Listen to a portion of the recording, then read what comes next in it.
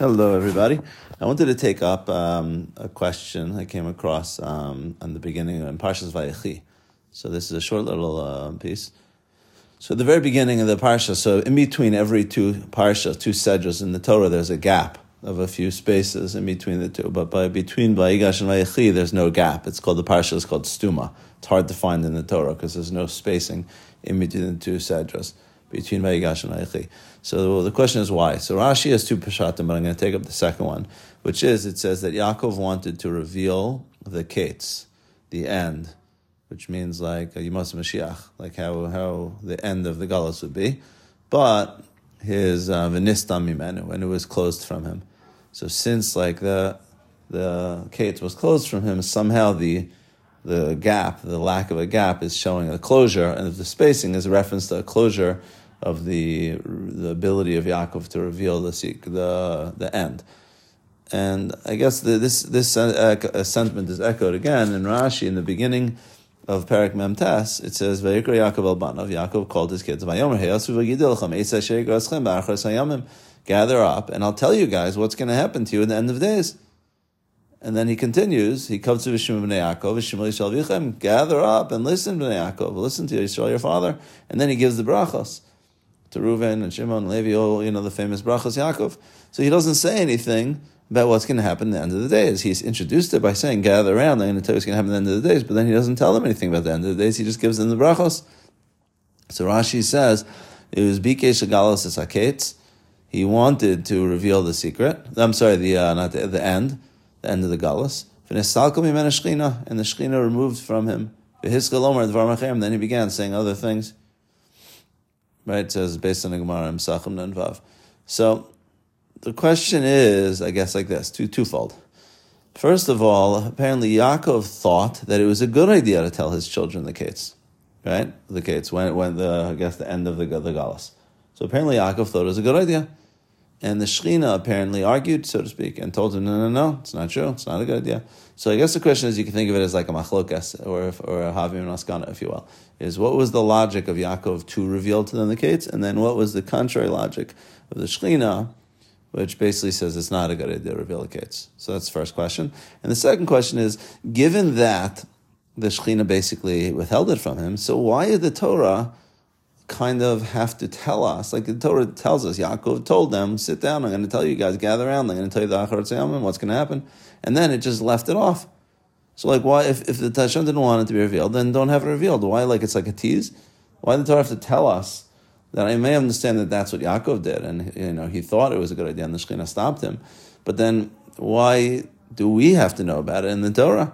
And not only do we have to know about it because it tells us half of the story that he told them that, even you see the other Rashi is saying the Torah specifically makes no gap between Vayigash and Vayechi to reference this idea. So it seems to me it's important for us to know that Yaakov wanted to reveal it, but yet he didn't reveal it. So what's the significance of it? So I was thinking of something like this, is that what is the value of telling it to them? So Yaakov thought like this, is that there's going to be a galus, but knowledge of how the galus is going to end, and the steps or the process which is going to lead to the ultimate geula, to lead to ultimately Klal Yisrael emerging and the Shem Hashem being established throughout the world. If a person has knowledge, if Klal Yisrael has knowledge about the process, about how that's going to occur, then that could help them direct and help bring about that process. Again, if you have knowledge about what it's going to look like and the process which is going to bring about a transition of the end of Galus, where the world is in the dark about knowledge of God, and you have a knowledge about how the world is going to change to a state of knowledge of God, then that knowledge could be helpful. And therefore, Yaakov thought when he's setting up Klal Yisrael, he's building the nation in a way which is going to be directed towards the ultimate goal of Klal Yisrael, is to lead the world at large to have knowledge of God. And he thought by giving Klal Yisrael the knowledge about how it's going to take place, it will give them insight and knowledge and enable them to be able to do so. Now, I'm not sure if he was going to tell them how long it would be. It would seem that would be disheartening to tell them that it would be thousands of years. But at least maybe if you tell them the process, they'd have knowledge of it and they could help bring it about. But then if that's the case, the question is then why, in fact, did the Shechina hide it from him? Why did the Shechina prevent him from telling them? So I was thinking like this, is that See, the knowledge could be helpful for a person on a certain level, but it could be hurtful for a person on a different level. So like, I thought of an example. Like, let's imagine you're playing chess. Guy's playing chess, and some grandmaster looks at the chessboard and says, in 5 to 10 moves or something like that, 5 moves, 10 moves, you have a checkmate involving your rook. Okay? So the question is, would that be helpful to the guy? So I would say it's like this, it depends. If a person is a good player, then that would be very helpful for him, because he knows to look around the board and think about what he could do in 5 or 10 moves involving his rook, and that's like a good hint. And presumably a good player would be able to use that knowledge to be able to discover what are the necessary steps to bring about in order to accomplish that checkmate. It's like a hint. It gives him information which he could be made useful, and he'll be able to appropriately judge the board and figure out how could his rook be utilized in order to bring about a checkmate. On the other hand, if the guy's an amateur, if you're telling the amateur 5, 10 moves, you have a checkmate involving your rook, I think the amateur is like, he's not going to be disciplined enough, and he's just going to be thinking, oh, rook, I do this with my rook, that with my rook, that with my rook. He's not going to be able to see the bigger picture, and he's going to be like too focused on the specifics of the advice that he's going to forget about his overall strategy in the game. He's not going to think it might involve the rook, but it might have to first involve different things with your queen and your bishop and your pawn, and there's a bigger picture. And if you remain too single-mindedly focused on the rook, you're not going to be able to play well, and it's going to throw off your overall strategy. Arguably, it will hurt him. So you need to be a person at the level who appreciates all the nuances of the game of chess. That advice will be helpful, but a person who's not, it will end up being hurtful to him. So I want to say similar here is that for a person, if Klal Yisrael, for the tzaddikim of Klal Yisrael, knowledge about how the case is going to unfold is helpful. But not all of Klal Yisrael at all times is at an appropriate level. And for people who are not at a level, they could get single-mindedly attached to the Kates, and they could have certain signposts, if you will, with various steps involved in the Kates, and they're going to focus so much on bringing that about that they're going to lose sight of the bigger picture of the Torah and the ideas of the Torah. They're going to become attached to the particulars. So, it could be HaKadosh Baruch Hu is revealing to him is that, yes, it's true, this knowledge could be helpful to the tzaddikim, but it's going to be hurtful to the people who are not at the highest level. And it's ultimately the judgment call of the Shekhinah to know whether it's worth it. Again, Yaakov has thought it would be worth it, but the Shekhinah is saying is that you have to know the whole future of the history of Klal Yisrael, and the benefit that it will give to tzaddikim to have that knowledge isn't going to be worth it for the harm which it's going to do to to lower level people. And again, that's I think something only HaKadosh Baruch Hu could judge, the quantities about whether it's worth it or not. And Hashem is showing him no, it's not worth it, and therefore Hashem hid that from him. But that gets us to the question, so why does the Torah have to tell us about this? So I think it's like, there's various answers you could say, but one thing, I had one thought, Rabbi Zimmer had a different thing. Rabbi Zimmer wanted to say is like, it's important for us to know that Hashem did reveal to Yaakov the ultimate gates.